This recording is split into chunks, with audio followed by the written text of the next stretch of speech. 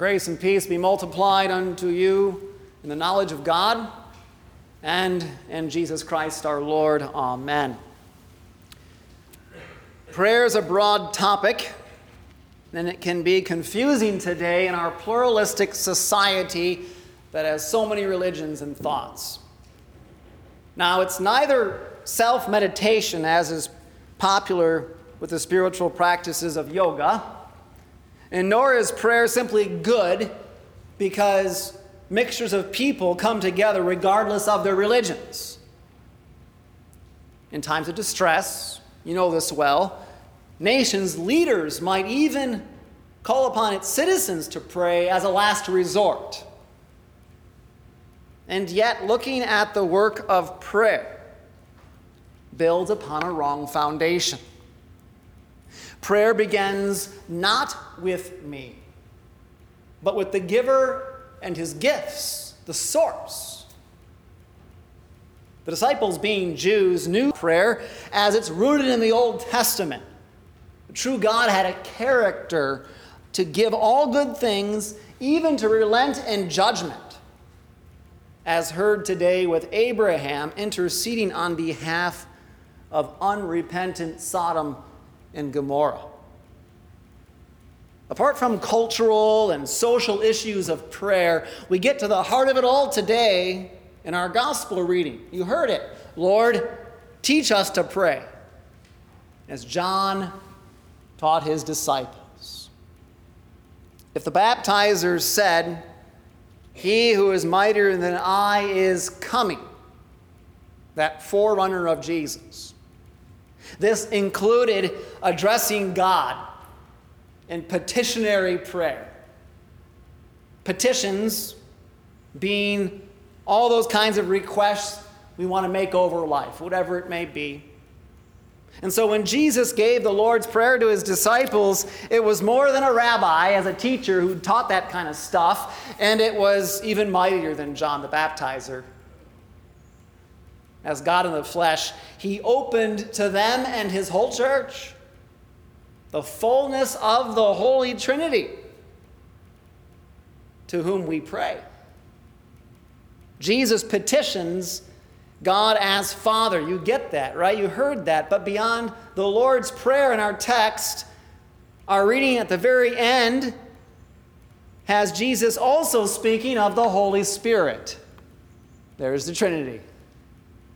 Only Jesus teaches us, you see, to turn our petitions rightly before God as Father, to help us receive all the good things he gives. So to call God Father is a gift only given to us through his Son. Last week, the matter of Mary and Martha was over right worship, right? Being busy or listening. And that was to receive what Jesus gave by his word. And Martha chose the better thing. Now, right after this chapter 11, the request about prayer comes up, is to also receive first what God also must give sinners. Jesus, before his disciples, addressed God frequently as the Father, for he rightly is the only Son from eternity. They had to think it kind of odd. Here's Jesus, the promised Messiah, and he's praying far more about God being Father than they have ever heard in the history of Israel, though it's mentioned a few times, but not much in the Old Testament. So to call God Father, then, in teaching prayer, meant Jesus placed the disciples and us in a relationship based on his righteousness. This justified grace the Son gave. He could do this because he gave to his Father everything needed to reconcile us to God by death on his cross. Prayer needs a right relationship. And the gospel gives this by grace. And so you heard St. Paul talk about that today, saying, having been buried with Christ in baptism, in which you were also raised with him through faith, in the powerful working of God, who raised him from the dead. It's the reason why we have a baptism at church in the back we even extend the Lord's Prayer at that point to that person being baptized. Right during their baptism, we pray the Lord's Prayer upon them, not just to God, but for them. Now, we have, by the sacrifice of Christ, this great gift. We can call God Father and confidently bring every petition. You have someone who's willing to listen. The first two requests Jesus tells us about reaches beyond life itself, to trust God's holy name above all, and how his kingdom comes for our benefit. The last three petitions given by Jesus focus on the needs of God's children in our earthly life. And so you know the common knowledge. Food, water, and shelter, that's all we need to survive. Petitions is far more. The whole person before the Heavenly Father. So in other words, bread, forgiveness, deliverance from temptations, each address aspects for both your body and your soul. So an example would be this. Give us this day our daily bread. Well, absolutely, that includes your health, your well-being, your food, all that stuff, but it also includes that little fact that Jesus is the bread from heaven. You need him too for daily life. Forgive us our trespasses. Well, yeah, how can we dare to pray to a holy God without always his abundant forgiveness to approach his goodness? But with that great joy to be able to know we can say, forgive us our trespasses, we're indebted to have to look to the needs of so much in life of those before us that need forgiveness. There's much forgiveness to give in these days. All this from Jesus, who flawlessly prayed to his Father, reveals as perfect man what's good for life and keeps our salvation. It's all right there in the Lord's Prayer. And there's a reason why the Lord's Prayer comes right before the Lord's communion, his supper. It gathers us to his grace that he gives. And so Jesus promises the Father gives more generously than you or I ever expect. The parable of the friends, right, has an extreme situation that turns out in a surprising way. A friend has to entertain an untimely guest, a friend who kind of like, in college days just pops up all of a sudden. You're like, well, I got some SpaghettiOs or something, but I don't know what else to do for you. And so this guy goes to his other friend in town, right? He takes advantage of his friendship, disturbing the very peace of the guy's household, and of all times, at midnight. And yet, this impolite conduct of a friend was not worth the shame it would bring against their friendship and the lack of care for his guest in need. You got to understand, back then, it was a lot more communal life. It was a lot more that you got to care. It wasn't so much about take care of yourself. We're in this together. And so, all this from Jesus. We find out then, he says what? A generosity that exceeds even his friend's request, because Jesus said he'll rise and give him whatever he needs. That's far more than just 3 loaves of bread. If this is so with a friend who gives, how much more will it be with our Father? The unexpected character of God has a basis grounded on his great love. This is what Abraham was relying on concerning Sodom and Gomorrah, because as you might remember, Lot and his family were living there in all that darkness. So yeah, it was praying for those people, but he had personal investment in that community and God's grace for it.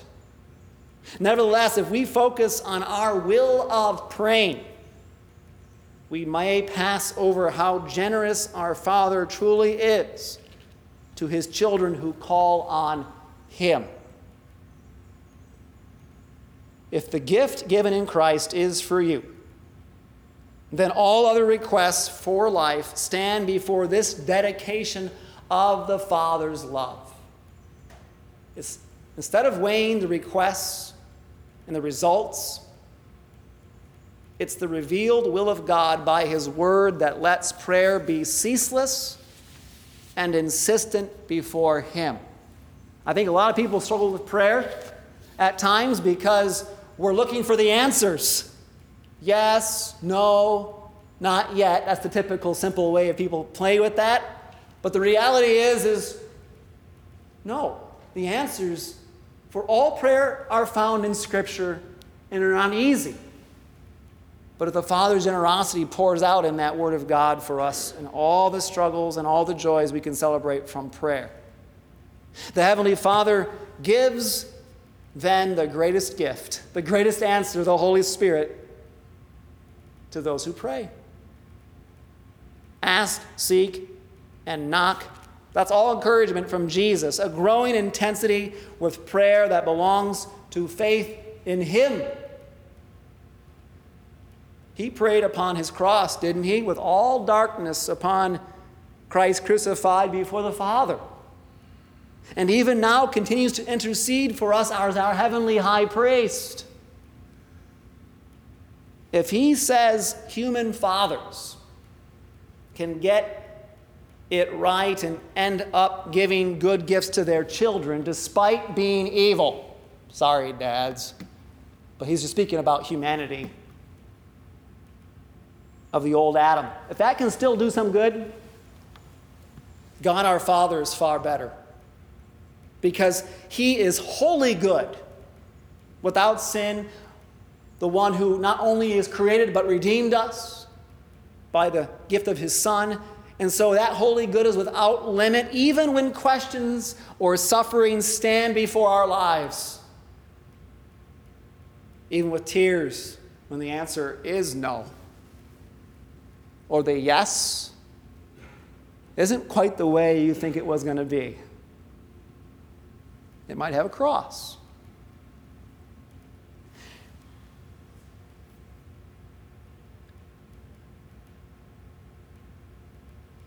Putting human good, what we see as good, against God's goodness is bound to clash,